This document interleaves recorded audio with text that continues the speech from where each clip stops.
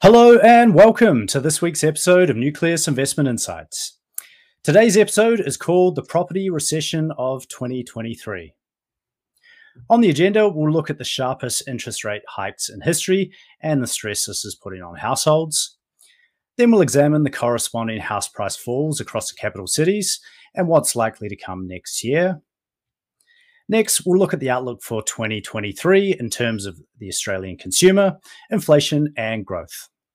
Lastly, we'll explore the immigration floodgates that have been opened and the effect this will have on the labour market, wages, and the overall economy. Today, I want to welcome Leith Van Onselen, who is Nucleus Wealth's chief economist and also goes by the alias of the Unconventional Economist. Leith, welcome. G'day, Sam. Hello, everybody. Happy New Year, almost. Almost, yeah. We've almost wrapped the year up. I bet you're looking forward to a break. Oh, totally. Yeah, it's going to be great. My name's Sam Kerr. I'm the Senior Financial Advisor at Nucleus Wealth. I just want to let you know that Damien is away on holiday this week. I'm sure he'll be catching a few waves and enjoying some well-deserved time with his family, but he will be back on the podcast next week. For those listeners that don't know, Nucleus Wealth is an Australian active and passive investment manager. We're a global macro investment house and use the insights shared in this podcast to construct and manage our active portfolios. We're also the first to offer passive direct indexing in Australia, which has been labelled ETFs 2.0, as you can customise your chosen index with around 50 different ethical, sector and assets class screens that we have on offer across all the portfolios. Just a quick housekeeping reminder, if you enjoy our content, please subscribe to our YouTube channel and click the bell below to be notified when we go live or have a new episode recorded. We are live every Thursday at 12:30 Sydney, Melbourne time, so jump onto the Nucleus Wealth YouTube channel and you can ask any questions that come to mind and we'll do the best to answer them during the show. You can also follow us on your preferred podcast platform as our show is available on all the majors. And if you'd like to look at the slides in more detail, we'll post them in the show notes this afternoon, and you can view these at nucleuswealth.com/webinars. So now we've got that housekeeping out of the way, Leith, I'll hand it over to you to get the ball rolling. Yeah, thanks, Sam. Today's discussion is pretty much based on a Christmas special report that's just been put up on Macro Business this week, which is titled the same, The Property Recession of 2023. And basically, the purpose of these sort of Christmas special reports that we do every year is to sort of look 12 months ahead at what we think is going to happen to the economy.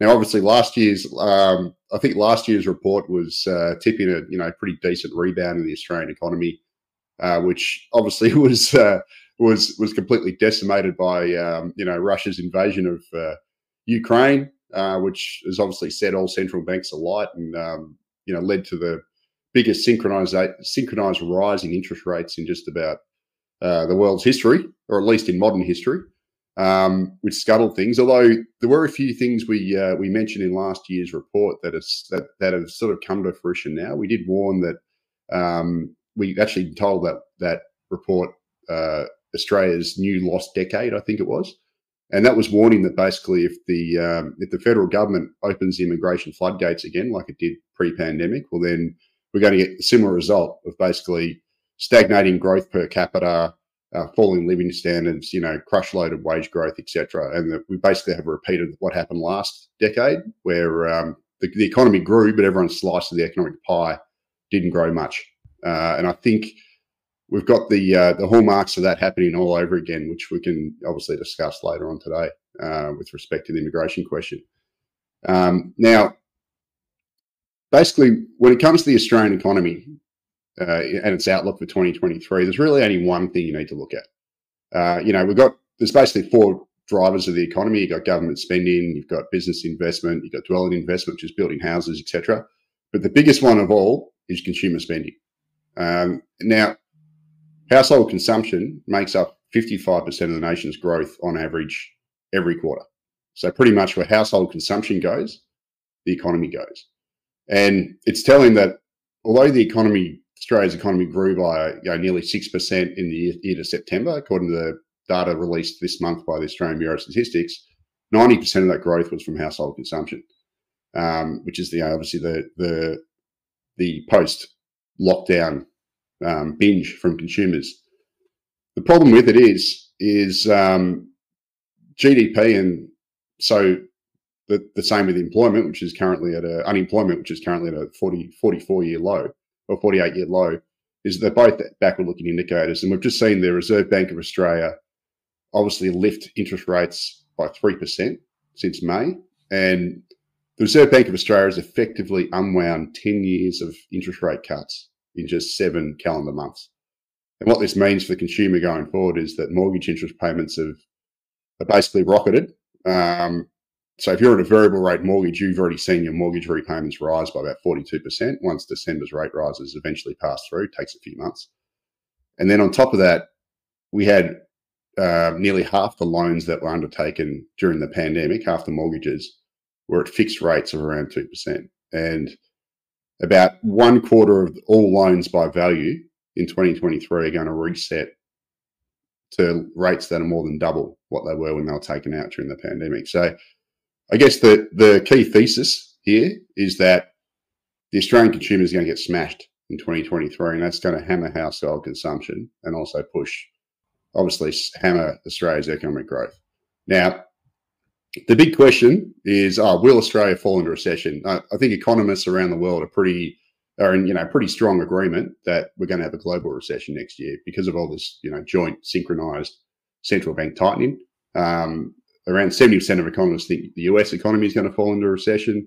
The Reserve Bank of New Zealand tips that New Zealand's going to fall into recession next year. So its own central bank has tipped that. Got similar in Canada.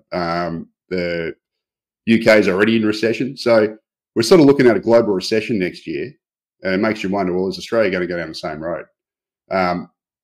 My argument is that no, we won't, purely because the federal government has opened the immigration floodgates. And we're looking at the biggest intake of migrants in this nation's history next year. I'm tipping anywhere between 400,000 and 500,000. Population growth of up to about 2%. And if you have all these inputs in people coming into your economy, that's going to increase your GDP. And that's going to make it very hard for Australia to have a recession, even if these other factors turn head down if household consumption falls. But what it will mean is that we're very likely to get a decent rise in unemployment next year, and we're likely to have negative per capita growth. So once you spread the growing economic pie amongst, obviously 2% more people, which is probably what we're going to get, everyone's going to be going backwards. So I'm tipping a per capita recession next year, while the world has while the world as a whole has a technical recession where actual economic growth goes backwards. And the difference is Australia's obviously, the key difference is we're running this mass population growth policy, whereas most other economies aren't. And also, we are fortunate in that we're more insulated from the global energy shock than say places like Europe.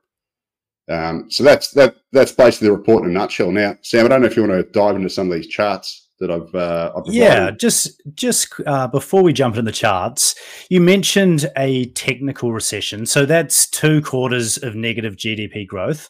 But do you mind explaining what a per capita recession is and how that's different?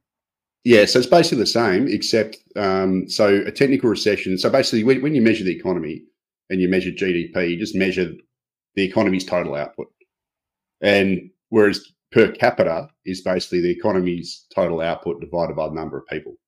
So if you're running really high population growth, you can have, say, negative. So everyone in the economy can basically contribute the same amount, but if you have more people, the economy is going to grow. But once you split that pie, so if you've got a growing pie and you've got to split it amongst more people, the pie might have grown, but everyone's share of the pie is going to be negative. So effectively, Australia, I think, is going to avoid a recession purely because we're growing so quickly in population growth through immigration.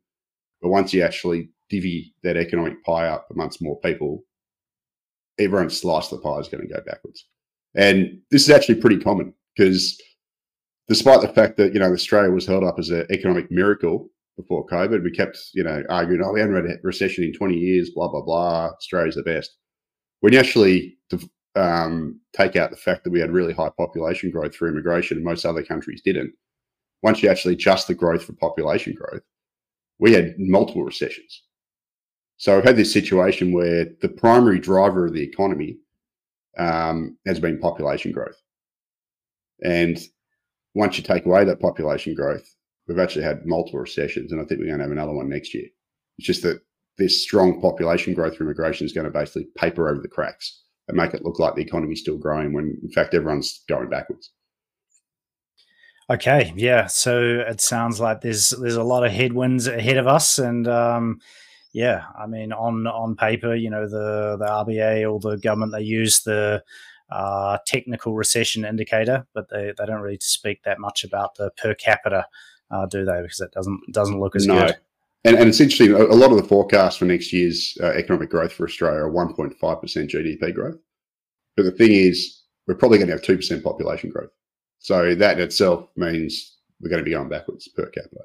So the economy is going to grow 1.5%, but the population is going to grow 2%, which means that effectively per head, we're going to go backwards 0.5%. That's just based on those forecasts.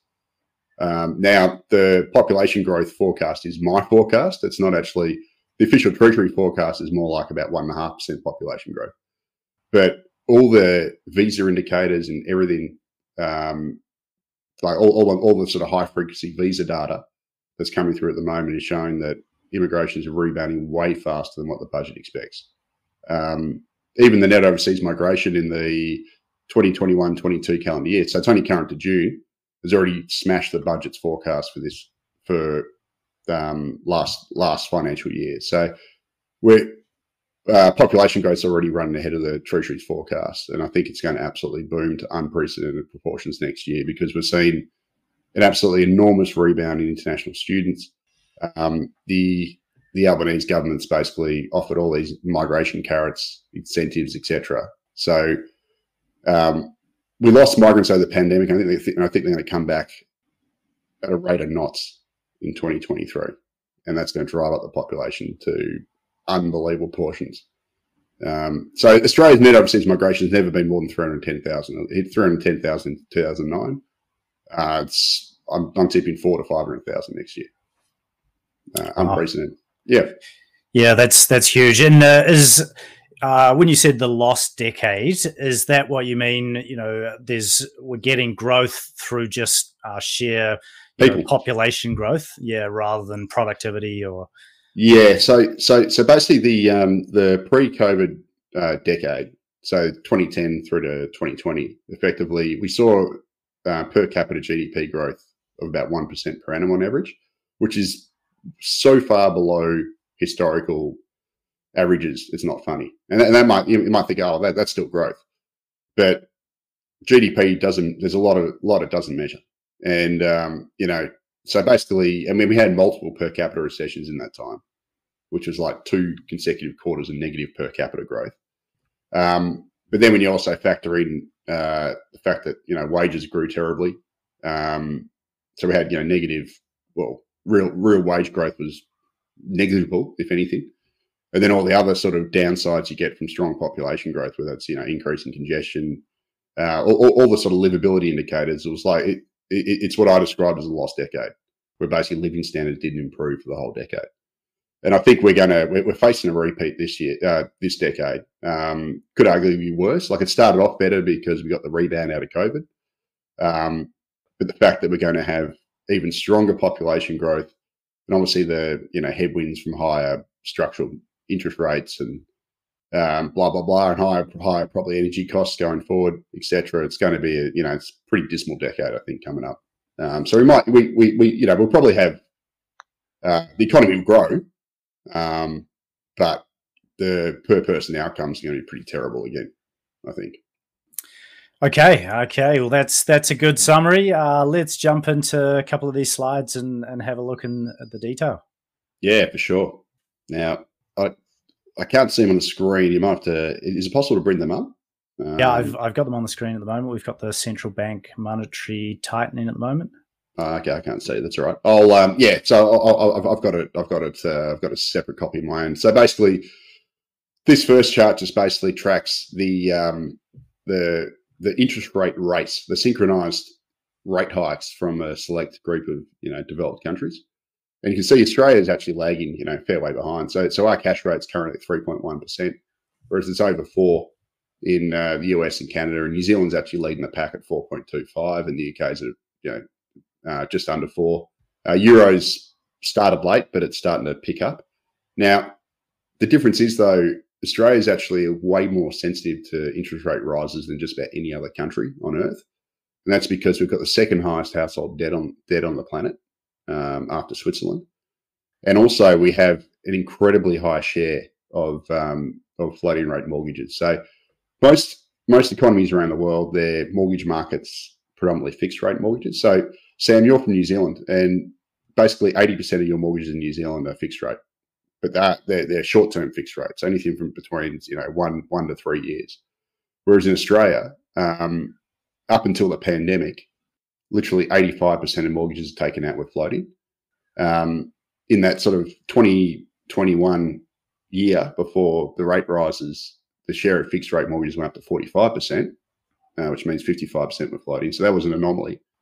But even without that, Australia has a very high share of floating rate mortgages. And what this means is that we're obviously any increase in interest rates by the central bank hits Australians harder and quicker than just about any other country on earth, because we hold such high amount of debt, and because it goes into our mortgages so quickly. Whereas, if you want to take the polar opposite of that, in the United States, the overwhelming majority of mortgages are on sort of 25-year fixed rate mortgages. So if you've got a mortgage in the US and the Fed jacks up interest rates, most people aren't even affected. It's just affecting new buyers, isn't it? Yeah, that's new buyers, or it also means that you can't refinance. So the US is kind of like it's like a Fed, they always call it the Fed put, whatever, but it's almost like that with mortgages. So if the Fed cuts rates and you're on like a higher fixed rate 25-year mortgage, people just refinance down to a lower rate, and they keep doing that. But then when rates rise, they just stick with the mortgage they got, which is good for another 25 years or 24 years, whatever it is. So the US household, they carry about half the household debt that Australia does anyway. And on top of that, they're barely impacted by the rate rises to anywhere near the same extent as Australia. It's because we've got carrying way more debt. And as soon as the RBA hikes rates, you get I've experienced this myself, got a mortgage like most people. And the RBA hikes rates. Later in the month, you get a message from your lender saying your interest rate's going up, and then it taking effect the next month. So it's usually this like 6 week to 3 month lag, depending on who the lender is, between when the RBA hikes rates. If you're on a variable rate mortgage, it's flowing through to your mortgages. So Australians are incredibly sensitive. So, yes, the Reserve Bank hasn't been as aggressive, but it also doesn't need to be to have more bang for its buck because of the structure of our economy. And if you just skip to the next bit on the household consumption, basically these two charts sort of show how household consumption is the thing to watch when it comes to the economy. So I've got a chart here which basically tracks the contributors to growth, and I've used final demand. So final demand is basically gross domestic product, but not including net exports, because so it's basically just tracks the demand in the economy. And as I said earlier, household spending or household consumption accounts for 55% of growth on average in a typical quarter. But in the most recent year to September, it drove 95% of final demand growth. So it was all about consumption, which is that blue bar there. This is the household consumption.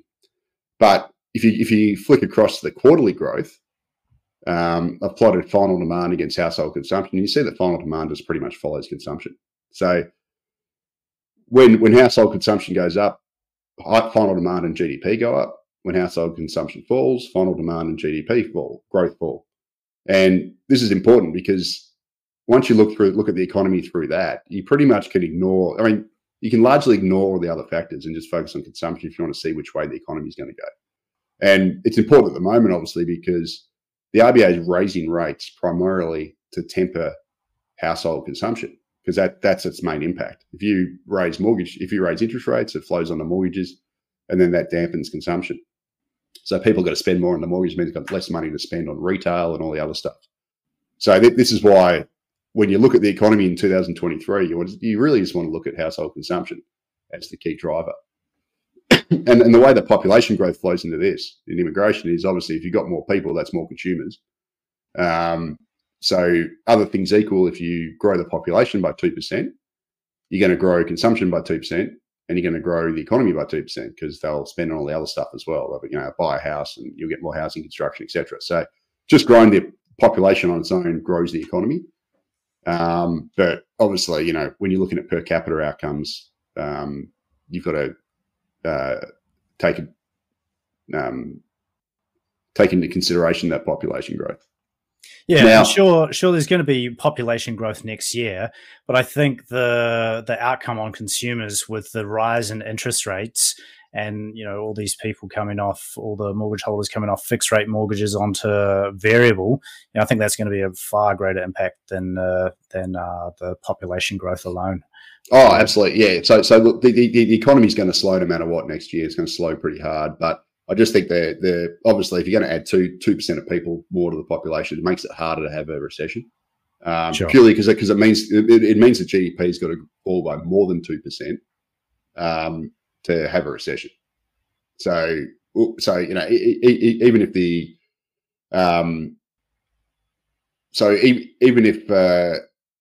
even if economic growth as is tipped falls to 1.5%.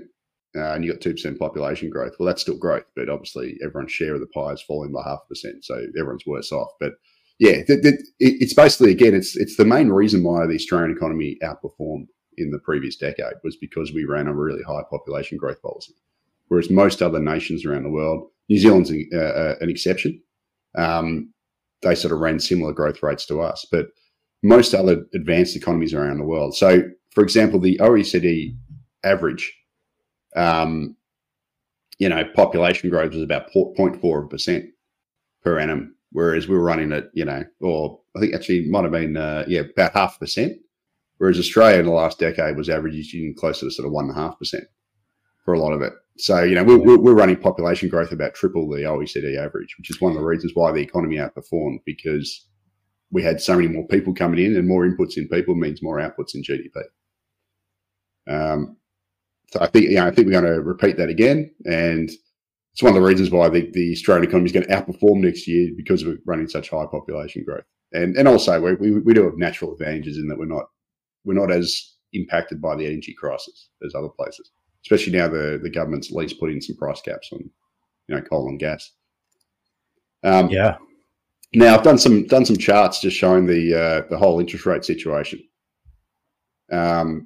I've got one here in the bank. So this basically tracks the increases in the cash rate since May and the discount variable mortgage rate. So the discount variable mortgage rate is basically published by the Reserve Bank of Australia every month, and it effectively takes the average variable mortgage rate across all loans in Australia.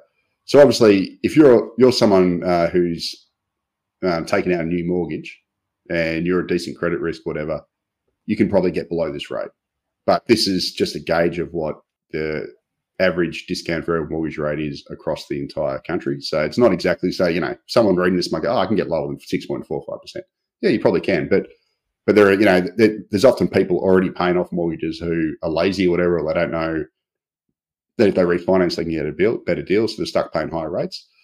But irrespective, we've seen the discount variable mortgage rate, the average discount variable mortgage rate, rise from 3.45% at the end of April this year to 6.45% as of the December rate hike.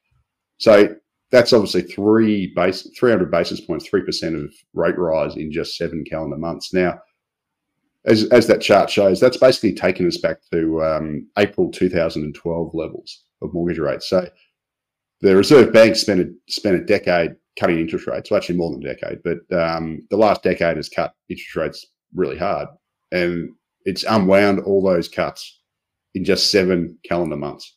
Now that's the biggest rate of increase of interest rates ever, especially it's come from such a low base. I think in the early 90s we had a similar 3% increase, but that was off interest rates that started way higher. So, if you look at it in terms of, it's a 3% rise, but it's come off such a low level that the percentage change is massive.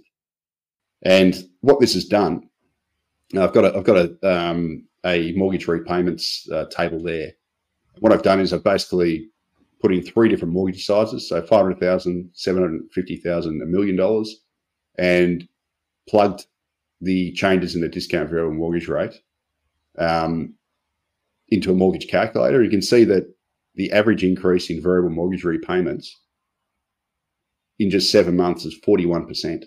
So effectively, if you're on a $500,000 mortgage, you're paying $900 a month more, roughly, in mortgage repayments than you were in April. Now, this is important for household consumption because obviously, if you're on a mortgage, if you've got a mortgage and you're paying, nearly $900 a month extra on your mortgage, well, that's $900 you got that you can't spend on, retail, cafes, blah, blah, blah, all the other stuff you spend your money on. And that's necessarily going to hammer household consumption. And according to the Reserve Bank of Australia's own research, which is another chart I've got here, which I actually took from the RBA, AFR posted it. The ratio of mortgage repayments to household income after the 3% cash rate increase is going to hit its highest ever level, equal highest ever level. And what that means is most people are tipping that the Reserve Bank's going to increase rates further. So whether it's one more increase, which is what AMP and CBA predict, or a few more increases, basically Australia's mortgage repayments to income are about to be the highest they've ever been. So higher than 2008, which was the previous peak, way higher than the early 90s when interest rates hit 17%.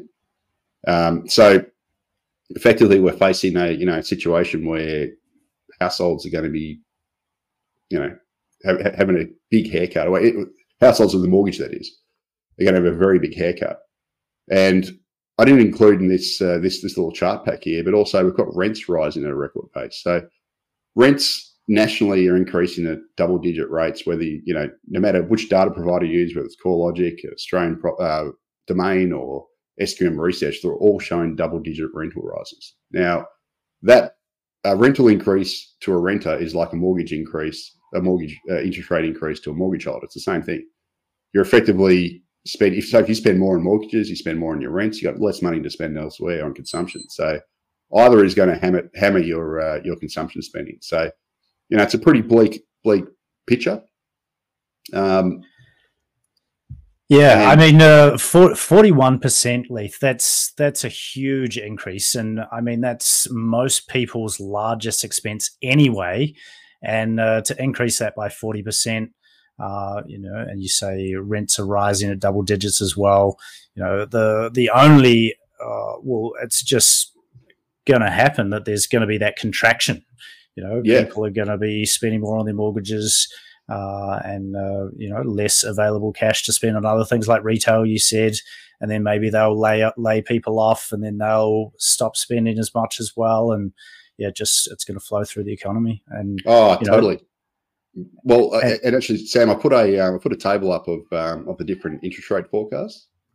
So it's basically the same chart, same table, except this one shows what the mortgage repayments will be based on the various forecasts. So you've got CBA's forecast. So CBA is the most sort of dovish of all the big four banks. And I didn't include AMP there, but AMP is also in that has the same forecast. So CBA and AMP tip only one more rate rise, and that would take mortgage repayments 45% above their April 2022 levels.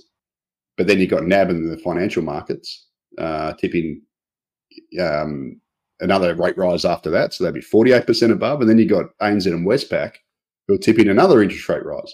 So effectively, at the low end, we're looking at a 45% increase in mortgage repayments.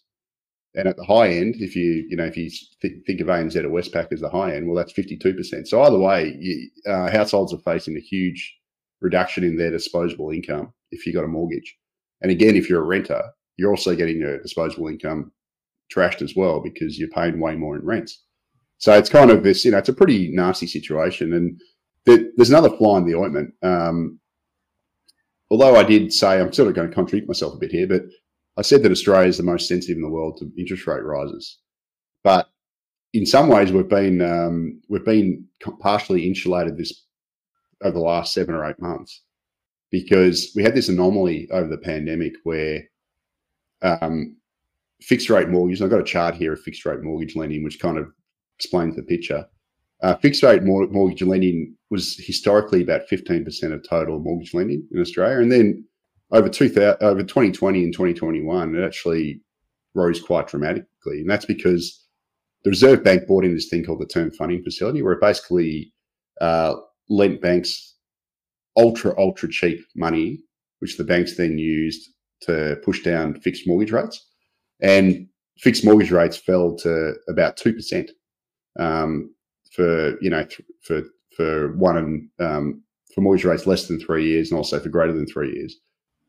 And what that did was it led to this fixed rate mortgage boom. So at its peak in sort of mid to late 2021, there was a record 46% of the mortgage lending was fixed, which Australia's never seen before. As I said before, usually it's 15%. And what that's meant is that nearly half of all mortgage holders who took out loans over the pandemic period, so a third to a half, have been insulated so far from the rate rises. The problem is that nearly 1 in 4 by value, actually 23% of mortgages by value in Australia, are going to switch next year from these ultra low 2% roughly fixed rates to rates that are 5 or 6%, so well over double those levels. And so it's a double-edged sword. You've got the variable rate mortgage holders are going to get hammered even more, and they already are getting hammered. But then you're going to add this, 1 in 4 mortgage holders roughly that are then going to revert from these ultra cheap fixed rates, and those people are currently insulated to these, rates that are more than double what they're paying, and that's going to smash household consumption even more. So even if the Reserve Bank of Australia doesn't raise rates any further than they have, we're going to get this significant monetary tightening next year anyway, because so many fixed rate mortgage holders are going to suddenly revert to variable. And New Zealand's going to have the same problem. So I know this is about Australia, but as I said earlier, New Zealand's got a sort of short-term fixed rate mortgage structure, and half of the mortgages in New Zealand are going to experience the same thing next year. Because they're going to have these the people who took out mortgages over 2020 are going to suddenly revert to these much higher rates. So it's a problem for Australia and New Zealand. And it's interesting because recent RBA modelling said that if the cash rate hits 3.5%, so we're not far below that. We're at 3.1 at the moment. So if we get one more rate rise, we're going to be pretty close to that level. 15% of borrowers will have negative cash flow. So what the RBA measured was they measured your minimum mortgage repayment and your required spending on necessities. So they weren't looking at extra spending you make, and then they calculated these people's revenue, their income versus their expenses at a cash rate of 3.5%, and they found that 15% of all borrowers are going to have negative cash flows. So they're effectively not going to be able to pay the bills. And that's according to the RBA's own modelling. So, we also face a prospect that a decent number of people, I don't know how many, are going to might be forced to sell their properties as well, because they can no longer afford to meet the repayments. But either way, it's pretty hard to imagine a situation where household consumption is not going to get smashed next year. And when that happens, it's obviously going to drag the economy down. Now, again, I don't think we'll get a recession just purely because we're going to have so many more people. So that's going to grow the pie, even though you've got these negative factors. But everyone's share of the pie is going to get hammered. And we're probably going to have another per capita recession. So it's effectively a recession. It doesn't matter. And we're going to have a rise in unemployment as well. It's a recession in all but name. And that's all on the back, well, pretty much all on the back of the RBA's aggressive tightening. And obviously the impact on consumers through these much higher debt repayments. And then as well as obviously you're going to have, those who are renting paying so much more in their rents as well, which is going to smash household consumption. So that's kind of the picture in broad strokes of how I see the Australian economy in 2023. Should we touch on the immigration issue, which kind of plays into this as well? Yeah, let's go to that in a sec. I mean, the 40% of fixed rate mortgages are coming off onto variable. You know, is that's going to have a huge impact? But is the bulk of that, is that coming in 2023 because of those sort of 1 year, 2 year? So basically, it's about 2/3 of the fixed rate mortgages expire next year. So it's not all of them, but by value, it's 1 in 4 mortgages. Oh, sorry, it's about 23% of all mortgages are going to refinance from basically circa 2% rates to 5 or 6%. So it's nasty. And you can see by that fixed rate mortgage lending chart, there was a big sort of, I don't want to call it a bubble, but it was a big bulge in fixed rate lending over the pandemic. And that was purely because these rates got so cheap. They went down to 2%. And the red and the green line there, those are actually a couple of months behind. So because the RBA only updates their fixed rate their fixed loan rates a couple of months later. So they only go back to, I think, September. So they've gone up a fair bit since then as well. But these borrowers are going to have the choice of either refinancing onto a variable rate, which is going to be probably close to 6%, even though discount variable mortgage rate's already 6.45. You can get cheaper than that if you shop around. And if they want to go fixed, well, they're going to get fixed in at probably 5% or above. So either way, they're facing a big increase in mortgage repayments. And so it's a big shock. I mean, it is, and that combined with 15% of borrowers being potentially in negative cash flow positions. I mean, the logical sort of outcome is some people are going to be forced to sell their properties. Yeah, totally. Have a downward pressure on house prices again, because I mean it's buyers that set the house price, and yeah, it's gonna, if people can't. If people have got investment properties as well, and their repayments are suddenly a lot higher, sure, rents are going up, but not nearly at the rate of interest rate rises. I mean, it's going to be pretty interesting, shall we say, 2023. Yeah, and the interesting thing about the fixed rate mortgage lending is, and it's not included on this chart, but if you look at just first home buyers, 2/3 of first home buyers took out these cheap fixed rates. So if I did a first home buyer line on this chart, it'd look almost identical, except it's about 20% higher. So for the overall mortgage market, it was 46% of mortgages were fixed at its peak. So it got to the high of 46%. For first home buyers, it got to 65%. And the reason why that's important is the first home buyers are probably the most exposed to defaulting and getting into trouble. And you think about it, why? It's because they come in there with no equity in their house, because they're younger and don't have as much money behind them, and they're just scrounged up a deposit, etc. They tend to borrow much closer to the maximum that they can pay to obviously try and get in the market. And we know there's a lot of fear of missing out during the pandemic. Like prices were rocketing and people were, there was a lot of panic buying. And I think those are the sorts of people who are going to get in the most trouble. So it's your first home buyer, and as I just said, 2/3 of them roughly took out these cheap fixed loans, and they would have, a lot of them would be negative equity as well. So if you think about it, if you bought in Sydney or Melbourne or Brisbane in sort of the second half of 2021, you bought close to the peak, and since then your property would have fallen in value, and you're probably in negative equity already.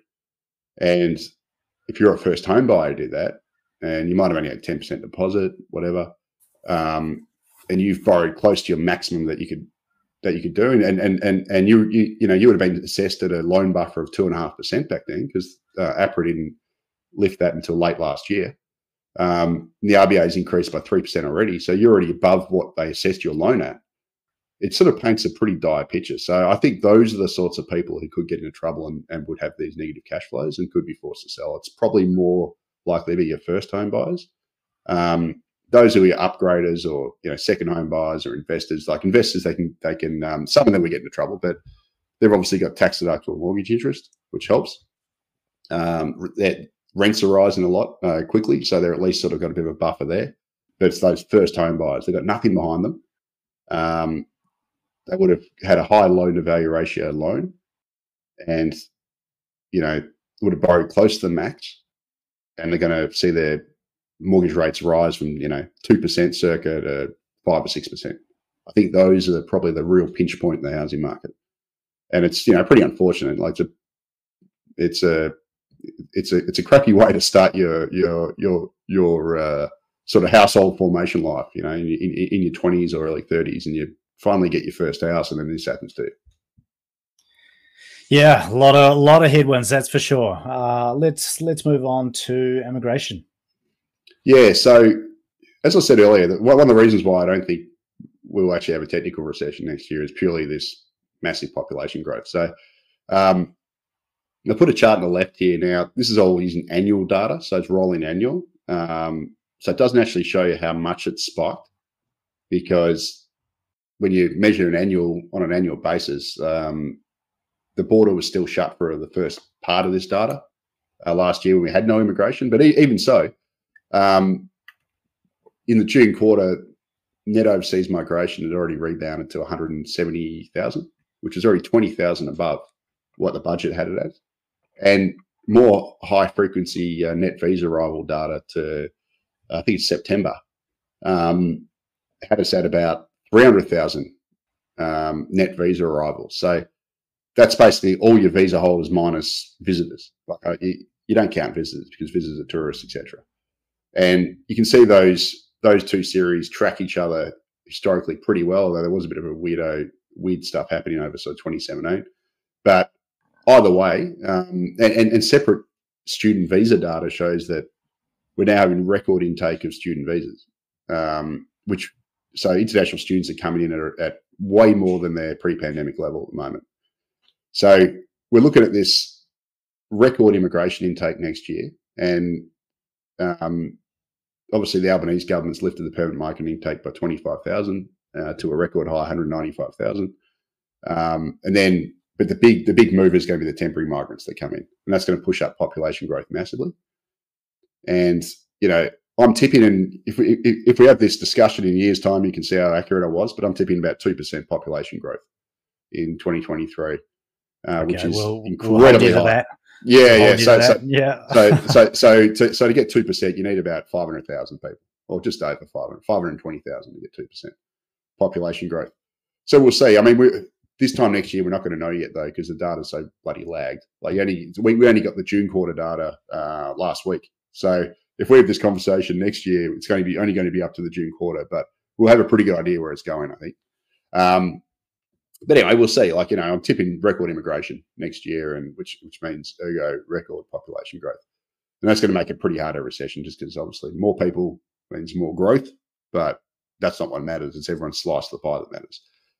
The other big thing is it's going to be bad for the labour market. So I've got a chart on the right here, which basically shows the growth in the labour force effectively, and the green chart shows what it would have been if we didn't have the negative immigration over the pandemic, or the decline in immigration over the pandemic. And the blue line shows the actual. Now it is catching up, but we're still about 270,000 workers less than we would have been had we had the pre-COVID immigration.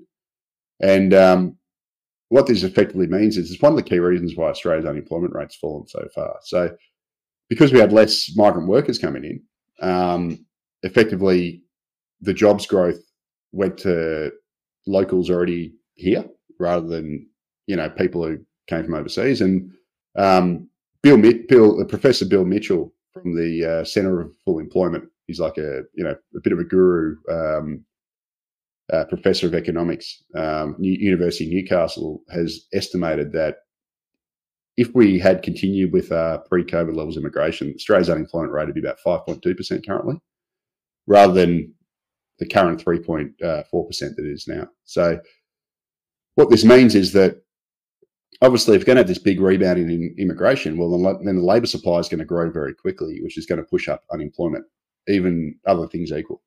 So we've got this situation where the RBA is tightening monetary policy very quickly. You've got consumer spending falling. That alone is going to slow the economy to a crawl. At the same time, we're going to have a big rise in labour supply through immigration, which can only mean one thing. That means rising unemployment, and also means lower wage growth, other things equal, because we're going to go from a very tight labour market to a much looser labour market by this time next year. So it's another thing that sort of plays into this per capita recession meme, in that, the economy is going to grow, but we're probably going to get a decent rise in unemployment, and we're going to have negative per capita GDP growth. And, opening the immigration floodgates at the same time as the economy is slowing through tighter monetary policy is probably not a very good idea. It's probably actually, it's probably a good idea with regards to inflation, except that it does put upward pressure on rents, which increases inflation. But from a sort of per capita living standards economic point of view, it's it's not the greatest policy you can do. But unfortunately, that's sort of the direction we've gone into. Yeah, and Leith, you said I did have a good read of your report, and you said that the COVID was an opportunity to sort of reset the economy towards more productive growth, but we've just sort of gone back to the same old policy as the last lost decade and pre-COVID and that pre-COVID era, just mass immigration. Yeah, unfortunately, it's stupid. So that's basically what we argued in last year's special report. So last year's one was all about, okay, we're coming out of COVID, what should we do? And it was like, when I wrote that last year, I was like, I've got a very strong suspicion that they're going to go back to the same stupid policy they did in the previous 10 decades that resulted in all these really bad outcomes. And I got into way more detail in last, like all the reasons why it's bad and what it means for productivity and living standards and congestion and all this other stuff. So I got into. So if you want to read about that stuff, like the economics around immigration, the last year's report's the one to read. This is just a more overview of the economy. But they should have basically used it as a way to reset the economy and not to go back to this 15 years of mindless growth, which is what we did. Which, to be honest with you, the community hates. So any opinion poll on big Australia immigration, so growing the population really fast for immigration, is overwhelmingly negative. So most people hate it because they know why. They've experienced it in the previous 15 years of the pandemic and they didn't like it. Like you got much greater congestion. Now you can only live in an apartment, whereas your parents lived in a house. You're paying way more for. You got toll roads everywhere, whereas previously you didn't have to pay for them. All this sorts of stuff. So just basic sort of livability stuff. And unfortunately, instead of pulling back and saying, okay, well, let's just go back to the pre-2005 economic model, which is basically was the model in Australia for decades. This government, the Albanese government, has unfortunately doubled down, and it's going for the biggest big Australia policy you can ever imagine. And unfortunately, our stupid opposition here has. When the Albanese government announced this during the Jobs and Skills Summit, Peter Dutton, who's the coalition opposition leader, said, "Oh, we need more." So it's like doesn't matter what side, they're all sort of on a unity ticket on this big Australia immigration. So I just think it's poor policy. It's kind of it's about low quality growth just by growing the number of people. I call it dumb growth, rather than trying to focus on things that actually make your living standards better, focusing on productivity and quality growth. And that's basically, unfortunately where the federal government's chosen to go. And you can see why, like all the lobby groups who pull the federal government's strings, whether that's the business lobby, the property lobby, or the education migration lobby, which is basically universities in the sort of tertiary sector, they all benefit from high immigration. So that's why they like it. And all the costs are obviously, so those groups privatise the gains, and the costs are sort of socialised on everyone else, through all the various ways that we pay for it. And unfortunately, they're loudest, and they pull the government strings. So that's why they've reverted back to this policy. And it's if you think the big Australia policy under the Rudd government in 2008, so the Labor leader back then, the new Prime Minister at the time, came out and said he was in support of a big Australia. And as soon as he did that, he almost got booted. He lost his prime ministership because everyone went nuts at him. Well, the Albanese government's doing is going to make that look like child's play with what they're doing with immigration. So, that's the unfortunate truth, unfortunately. Yeah, well, I mean, you're telling it how it is, and I'm sure your view resonates with lots of people. It is what it is. Pretty much every opinion poll, Sam. On the issue, I've never, pretty much every single opinion poll you'll ever see on this issue is overwhelmingly negative. And when they ask why, it's always for these reasons, just livability reasons, housing affordability. So the ridiculous thing is, I mentioned before that you got rents rising double-digit rates. We've got rental vacancy rates at the lowest level in history in Australia. So if you believe CoreLogic or SQ Research or any of the private sector providers, the rental vacancy rate nationally is 1% at the moment. Now, what's going to happen when you bring in hundreds of thousands of extra people every year? Like, where are they going to live? It's simple as that. Like, we don't have enough homes for the existing population.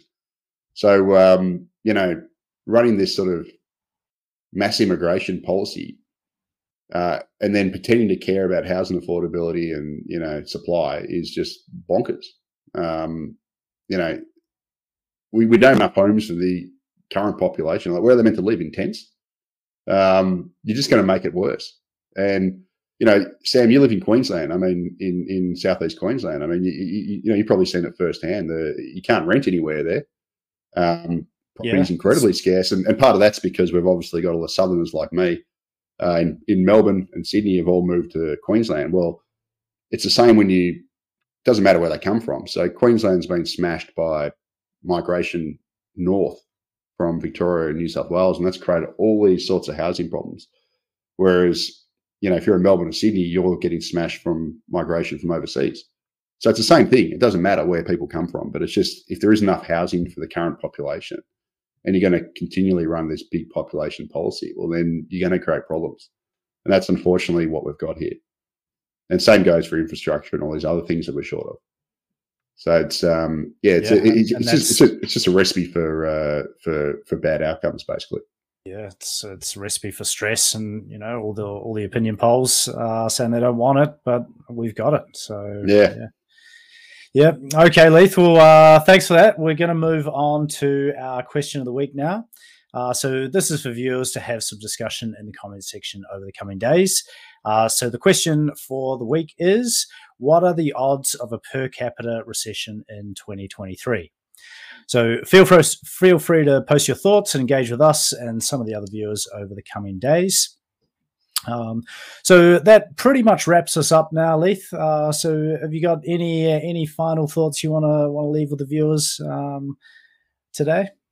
Just enjoy the break. Be safe. Enjoy it. Like, it's probably the first year that actually last year I think we were open. There was sort of free, although we had the Omicron stuff. But just enjoy yourselves, but don't enjoy yourselves too much. Stay safe, and we'll see you next year. It's been a good year. It's been a tough year, but let's enjoy doing it again all over again next year. Awesome, Leith. Thanks for coming on the show. Thanks for sharing all your insights, and we look forward to having you back again in 2023. Easy. Thanks, Sam. See you, everyone. Excellent. So we do welcome your feedback on the show, especially in regards to suggestions for future topics. If you do have any ideas, please drop it in the comment section below or send us an email at contact@nucleuswealth.com. Just a reminder, this is general advice and does not take into account your personal situation. If you do want to discuss your personal financial situation, please go to our website at nucleuswealth.com/contact and you can book a call with myself. Don't forget to like the video now, and if you know of anyone that might get some value out of today's episode, we'd really appreciate it if you can please share it with them. Also, if you'd like to see more of our previous episodes and content, head over to nucleuswealth.com/content or subscribe on our homepage for our weekly Nucleus news and investment insights. We do put out a lot of articles and videos in addition to this podcast, and we've recently released Nucleus Wealth Rapid Insights, which gives you insights into what we're talking about, how we're formulating the portfolios, but in a much shorter version, around the sort of 10 to 20 minute mark, depending on the episode. So have a look at that on our YouTube channel as well. You can also follow us on all major social media. So from myself, Leith, and the rest of the team at Nucleus Wealth, thanks for watching, and we look forward to seeing you next time. Bye for now.